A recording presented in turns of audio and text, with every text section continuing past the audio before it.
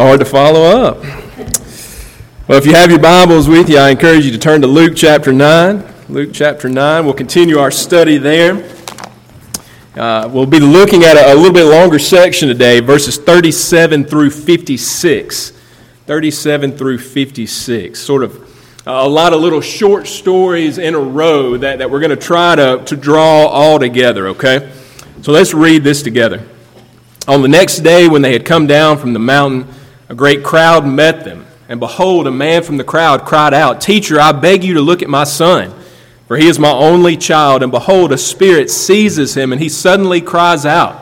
It convulses him so that he foams at the mouth and shatters him and will hardly leave him. And I begged your disciples to cast it out, but they could not."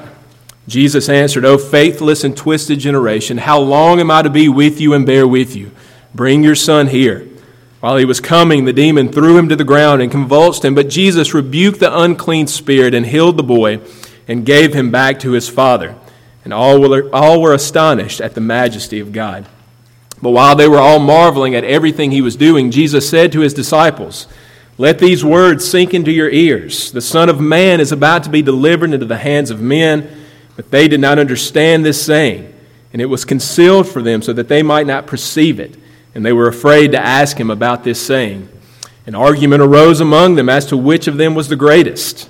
But Jesus, knowing the reasoning of their hearts, took a child and put him by his side and said to them, "Whoever receives this child in my name receives me, and whoever receives me receives him who sent me. For he who is least among you, all is the one who is great." John answered, "Master, we saw someone casting out demons in your name, and we tried to stop him, because he does not follow with us." But Jesus said to him, "Do not stop him, for the one who is not against you is for you." When the days drew near for him to be taken up, he set his face to go to Jerusalem.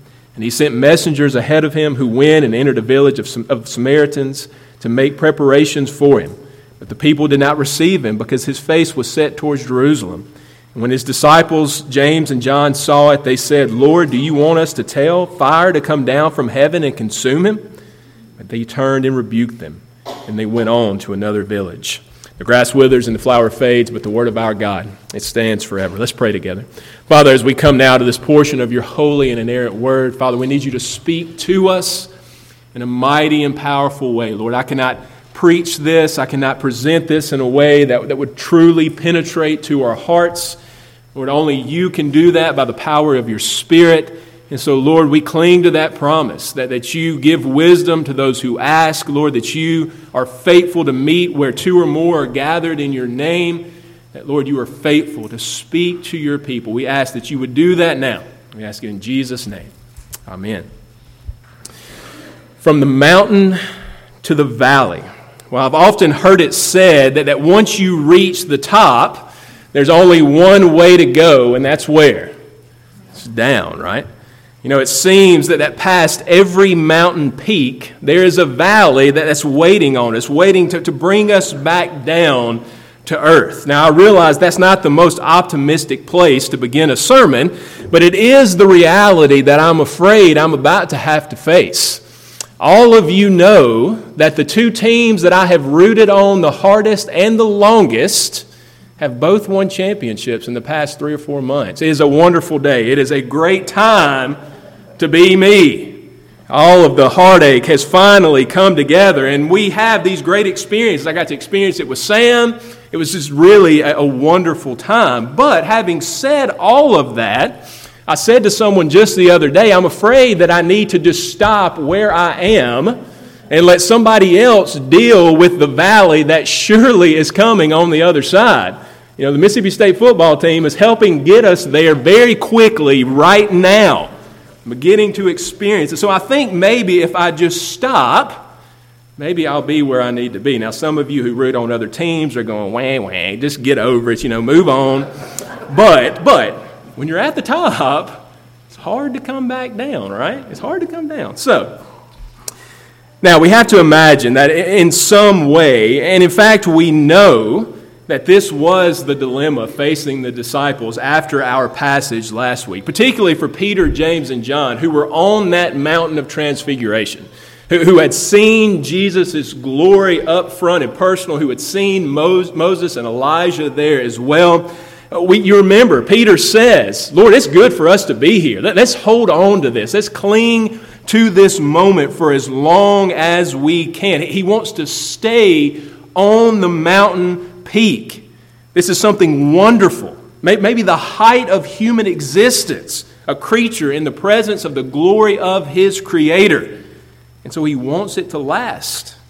And honestly, who could blame him? Surely from that vantage point, from the top of the mountain, it seemed that to move forward would only mean to move downward, right? It would only mean to move to the valley that, in fact, we do see come here in our passage today. Here in these 5 little short stories that Luke records for us, reality comes crashing back down on these men. Now, it comes in the form of their own inadequacies. It comes in the form of their own sin. But in each one of these scenes, the disciples, they're going to get it wrong. And as quickly as they went to the mountain, they're going to come back to the valley. Now, the question for us is, how do we process these stories? How do we consider this in a way that will be beneficial to us, okay? Certainly, on the one hand, we could consider them all individually, and there's lessons that we could learn in our own lives from the mistakes that the disciples make. We could all say, hey, we need to do a better job at this. We don't need to do that thing that they did. We need to try to watch out and make sure that we are living the opposite of what they do in these stories. And that would be a legitimate application. But what I want us to try to do today is get more of an overarching view. What is Luke's purpose? And really, what is God's purpose in taking us from the mountain, from this peak, all the way back down immediately? The next day, it says, all the way back down into the valley. What is God trying to show us here? Maybe today, maybe we can learn, along with these disciples, some lessons here in this valley. So let's look at it together. Now, there's 5 stories, so we're going to take each one and briefly look at it and then kind of give an overarching message, all right? First, notice here a lack of faith. A lack of faith. And you see it there in verses 37 through 43. Now, having come down, it says, the next day, Jesus and his disciples, they get right back to the business at hand. They get right back to the business of ministry. And it doesn't take very long before they're confronted by this father who has a son who is very sick. You see it there in verse 38. It says, "Teacher," he said, "I beg you to look at my son, for he is my only child. And behold, a spirit seizes him, and he suddenly cries out.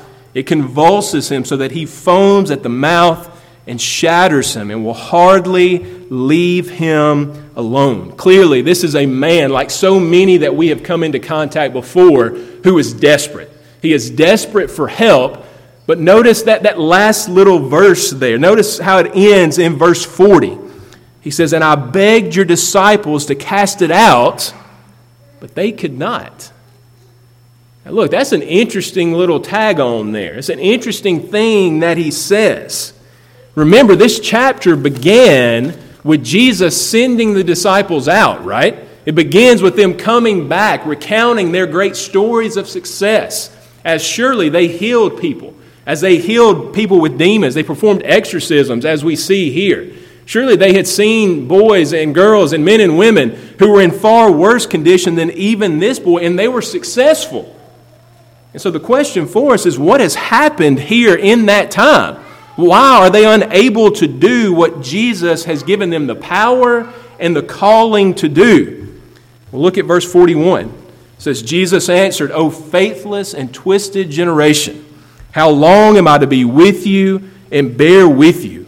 Bring your son here.'" Here Jesus, he reflects the words of Moses in Deuteronomy chapter 32 and in verse 5. There, Moses is speaking about that first generation that came out of Egypt that didn't enter into the promised land, and he calls them a twisted, perverted generation. Jesus is echoing those words. But the question is, who do they apply to? Who is he speaking of? Now, we have some options, right? First and foremost, there's the man who brings his son, right? He is the one who is immediate in the immediate context. we have to ask, what drove this man to Jesus to begin with? What drove him past the disciples who were unable to do what he wanted them to do to Jesus now? Surely it was some level of faith, right? He believed that Jesus could do this great thing for him. And in fact, in Mark's gospel, Mark confirms this truth. This is the same man who will say, Lord, I believe. Help my unbelief. Here's someone who has more faith than many of the people that Jesus will come into contact with, right? This is a man who seems to trust in what Jesus, at least to some degree, trusts in what Jesus can do. So I don't think it's this one that Jesus is referring to. Maybe it's the crowd in general. And certainly, Jesus will refer to that crowd, the Jews, in this way many times, right? He'll say that they are faithless. He'll say that they are perverted, that they're twisted. But it seems here that the context demands someone closer, another faithless group that Jesus is referring to. So who does that leave us with? It's the disciples. It's the disciples who Jesus is talking to here. And again, Matthew's account confirms this. If you turn over to Matthew chapter 17 and look at verse 19, in this same story, at the end it says, Then the disciples came to Jesus privately and said, Why could we not cast it out? And he said to them, Because of your little faith. For truly I say to you, if you have a faith like a grain of mustard seed, you will say to this mountain, Move from here to there, and it will move, and nothing will be impossible for you. Now, in some ways, this is incredible, isn't it? That their faith has fallen so far so quickly. Literally, they have just seen, at least Peter, James, and John, and surely they recounted what they had seen. They've seen Moses and Elijah on the mountain. They've heard the voice of God. They have seen the glory of Christ. Surely it should have cemented their faith. But here they are, a very short time, found lacking. Lacking in what? Lacking in the faith that they had had before, the faith that they had confessed, the faith made real before them. It's now weak and lacking to the point that they can no longer fulfill the calling that Jesus has given them. They can no longer heal this one that is right before them. It's no wonder that Jesus says, How long? How long will I be with you? If we can say such things about our Lord, you have to imagine, at least in his human nature, he was thinking, will they ever get this? Will they ever be able to understand the things that I am saying to them? They had a lack of faith. Now, if this was all we had here, then the descent would be pretty far already, right? Off of the mountain into the valley, it would be pretty far. But notice, this is not the only place we find them lacking. We've seen a lack of faith, but secondly, here you also see a lack of humility. Now, we're going to come back to verses 44 and 45, but let's look at 46 through 48 there. We read that an argument has begun among the disciples of who is greatest. Now, we don't know how this started. We don't know who it is that started this argument, but you have to imagine that it is fairly childish, right? And it's a fairly childish argument. It kind of makes us shake our heads. But notice how Jesus gently, but very powerfully, rebukes them. He takes a child who in that culture often would have been marginalized, right? Often would have been the lowest. They would have had very little rights. Certainly they would have been overlooked if nothing else. And he says, whoever receives a child, cares for, provides for, loves a child like this, in my name, receives me. And not only me, but receives the Father. And then he drives it home there in the second half of verse 48. He says, for he who is least among you, he who is least among you all is the one who is great. Whoever will stoop down, whoever will take the lowest place, whoever will sacrifice themselves, even for the weak, even for the lowly, whoever will follow Jesus, in other words, do as he has done and is about to do, love even the lowest. He says that then he has received me. It is he who is great. Friends, again, this is a powerful picture. But remember, this is no more than Jesus has already said to them, and he's already said to us, right?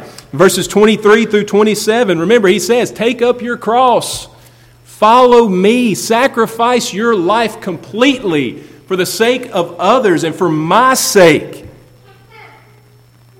It seems that these words of Jesus, they have gone in one ear and they have gone right out the other. Here, far from losing themselves, they're trying to puff themselves up. They're trying to say, look how great we are. No, I'm the greatest. I am the greatest among you. Friends, following Jesus requires humility, and here, they are found again to be lacking. And so we move from the mountain down to the valley. We've seen a lack of faith, we've seen a lack of humility, and then thirdly and finally, you see a lack of understanding. A lack of understanding. Again, back to verses 44 and 45 and then 49 through 56. And you see it in these three stories. First, once again, they misunderstand Jesus' ultimate purpose, what he had ultimately come to do. Look at verse 44. It says, let these words sink in your ears. Now, I love that wording because it highlights the point that he's trying to make. But also, as parents, as teachers, we completely understand the words that Jesus is using here. He's saying, hey, listen to me. Get this in your head. This is what is important. And again, the message is the one that he has tried to communicate to them throughout this chapter. He says, the Son of Man is about to be delivered into the hands of men. Jesus wants them to understand that the miracles, as great as they are, the exorcisms, all that he's done, all of that is great. But ultimately, what they need to look to, ultimately what he has come to do is go to the cross. Ultimately, what he's come to do is die and be raised again. And they've got to get that into their heads. But notice, in verse 45, says they do not understand these things. Now, certainly it says there that it was concealed from them to some degree, but we have to imagine that they are slow to perceive. They're slow to pick it up because this is not the only time Jesus is going to say it, and he's going to continue to say it over and over and over again, and they don't get it. They don't understand Christ's ultimate purpose. Now look, I said that we were not going to try to apply these specifically too much, but friends, this is too good not to apply. Reality is so often in our lives, we're the same way, right? We understand somewhat of what Jesus has done, but we don't understand his ultimate purpose. We're not looking to his ultimate purpose. We're looking to our lives here and now. We want things to be easy. We want things to be better. We don't realize that what he has planned is an ultimate reality, a bigger and more glorious reality, one that is surely to come. He is pointing us ahead, and so we always are focused on that ultimate purpose. But secondly, notice here that they misunderstand who their enemy truly is. And you see that there in verses 49 and 50 as being described for us very well. They see somebody else casting out a demon in Jesus' name, and John, he attempts to stop them from doing that. Now, again, it's hard to fully understand why this was problematic for John, but I think it may stem back to that argument that they had just had. You know, they could probably reconcile the fact that, okay, I'm not the greatest among these 12. There is no greatness among us. We're all equals here. But outside of our little group, surely we are the greatest. Surely if anybody is going to listen, they're going to have to listen to us, not to somebody else who is out there performing these works. But notice what Jesus says to him. He says, but Jesus said, do not stop him, for the one who is not against you is for you. In effect, this man had become their enemy simply because he was not in their inner circle. Or maybe he was doing things a different way. But Jesus says, no, if they are casting out demons in my name, And they are not your real enemy. The real enemy is Satan. The real enemy is the one who we are trying to prevent from doing these things. J.C. Ryle, in his commentary, he makes a great point. He says, Christians in every period of church history have spent their lives in copying John's mistake. They have labored to stop every man who will not work for Christ in their way from working for Christ at all. They have imagined in their petty self-conceit that no man can be a soldier of Christ unless he wears their uniform and fights in their regiment. We forget that no church on earth has an absolute monopoly of all wisdom, and that people may be right in the main without agreeing with us. We must learn to be thankful if sin is opposed and the gospel preached and the devil's kingdom pulled down, though the work may not be done exactly in the way we like. Above all, we must praise God if souls are converted and Christ is magnified, no matter who the preacher may be and to what church he may belong. I love that.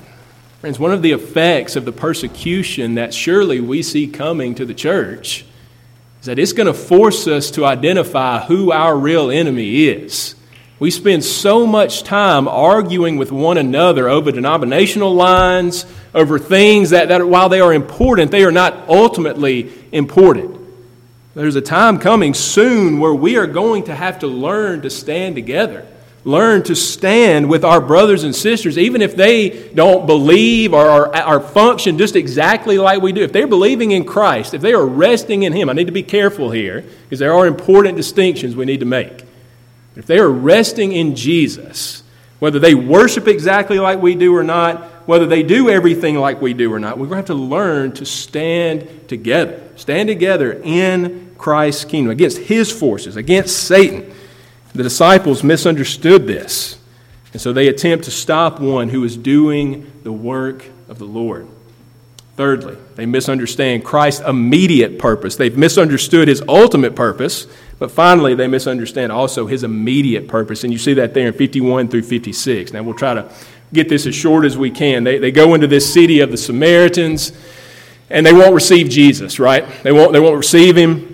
And there's lots of reasons that may be a possibility. One, they've heard maybe of the cost of following Jesus and they don't want to do that. Maybe they've heard that He's going to die and they don't like that idea. But most likely it's because they don't believe that Jerusalem is a place to worship. You remember in John chapter 4, at the woman at the well, she says, our fathers say worship over here, you say worship over there. Where do we actually worship? And the point is they all thought that Jerusalem was not a valid place to go. And so they don't want to follow Jesus. They reject Him. And notice, this does not sit well with the disciples at all. They do not like it at all. In verse 54, they say to Jesus, Lord, do you want us to tell fire to come down from heaven and consume them? Now, it's hard to know exactly what they were thinking in that moment. Maybe this is prejudice against these Samaritans who they don't like. Maybe they're trying to defend their Savior. Maybe they feel like they're Elijah being able to rain down fire from heaven, and maybe they just want to bring the judgment that they surely think needs to come. But notice how Jesus responds. He gives us His immediate purpose. He says, no. He turns to them and rebuked them. And they went on to the next village. What they did not understand was that though judgment was surely coming, what Jesus had come to do, at least immediately, was to save sinners, was to save the lost. And even though these had rejected Him, the time had not yet come for final judgment. There was still time for them to turn and repent. Like Jonah and the Ninevites, their time, the fullness of time, had not yet come. Now again, friends, this is too good not to apply. We live in a world where we as the church, we want to go out and we want to rain judgment and fire down on everybody we see. But what has Christ called us to do? He's called us to take the gospel out into a sinful world. And even if people reject Him, to pray for them, to pray for our enemies, to love them, to give them the truth of the gospel over and over and over again. Look, if anybody is going to bring judgment, it's Him, right? He doesn't need us to do that for Him. He can do it. And so we go out with the gospel. We go out to a world that lives in rebellion to Him, and we preach repentance. We preach conversion. We give them the truth of Jesus. And so these disciples, along with faith and humility, they lack understanding. They don't understand His ultimate purpose. They don't understand their enemy.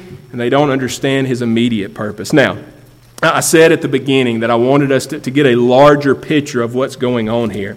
And as we consider, where these disciples have been, it's amazing to see how in just a few short verses and a short amount of time, how far they have fallen, right? Last week they were on the mountaintop, but now here they are sliding head first as fast as they can back into the valley. There's no cross bearing, there's no sacrificing their lives. They don't seem to understand much of what Christ has said to them up until this point at all.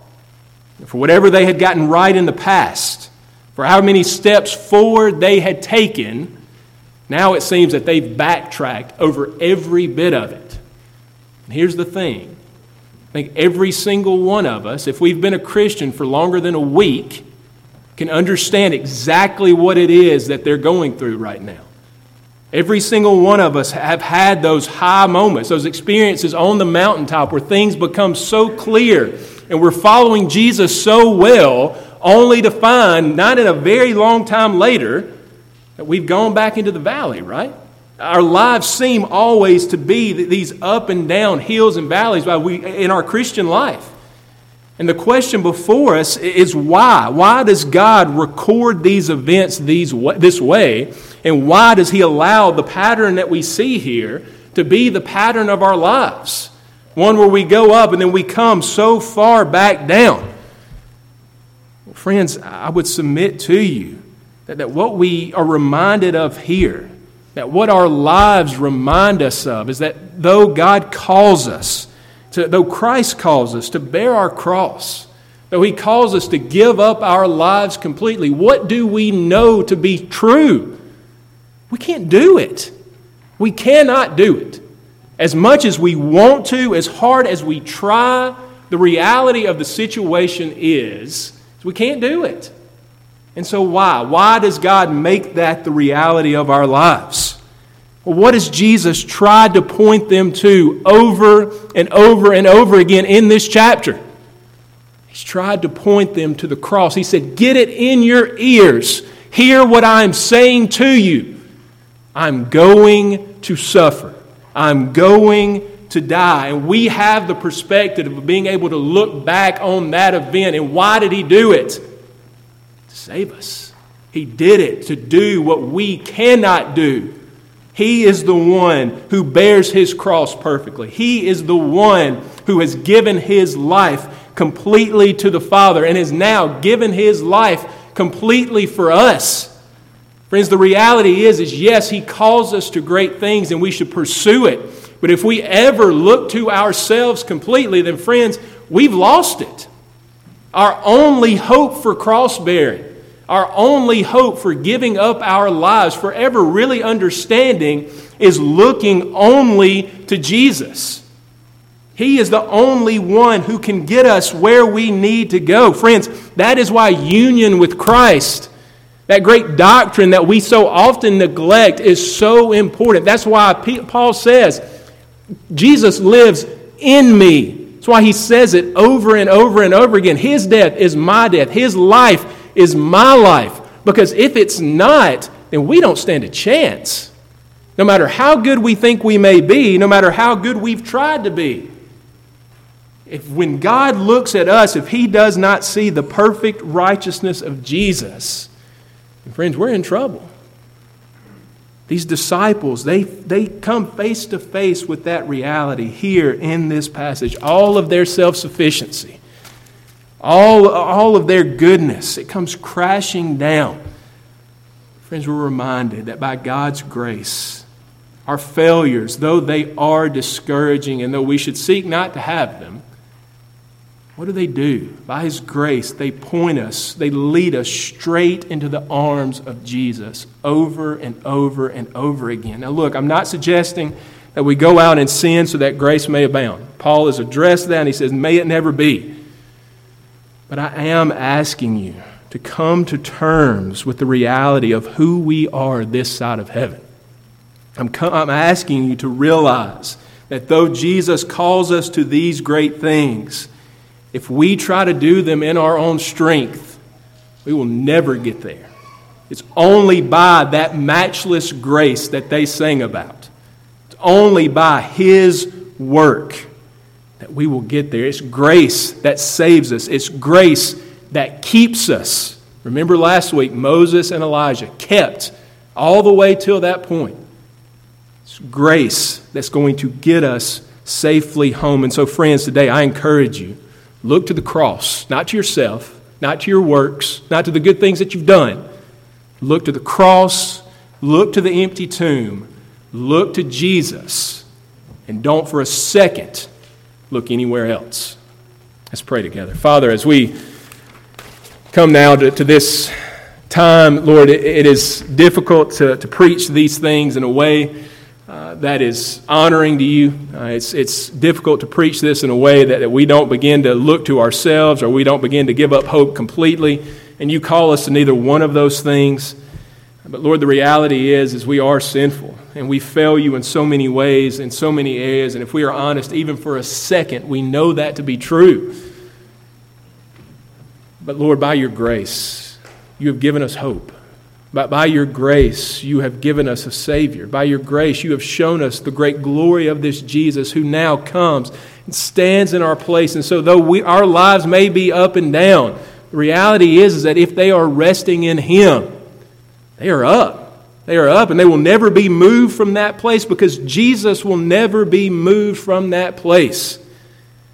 If our lives are in union with this one who has given Himself fully and completely, then, Lord, we have all we will ever need. And so make us faithful people. Make us people who act in love to try to please you, to try to follow you. But, Lord, also make us people who always and forever keep our eyes focused on our Savior. And we ask these things in Jesus' name. Amen.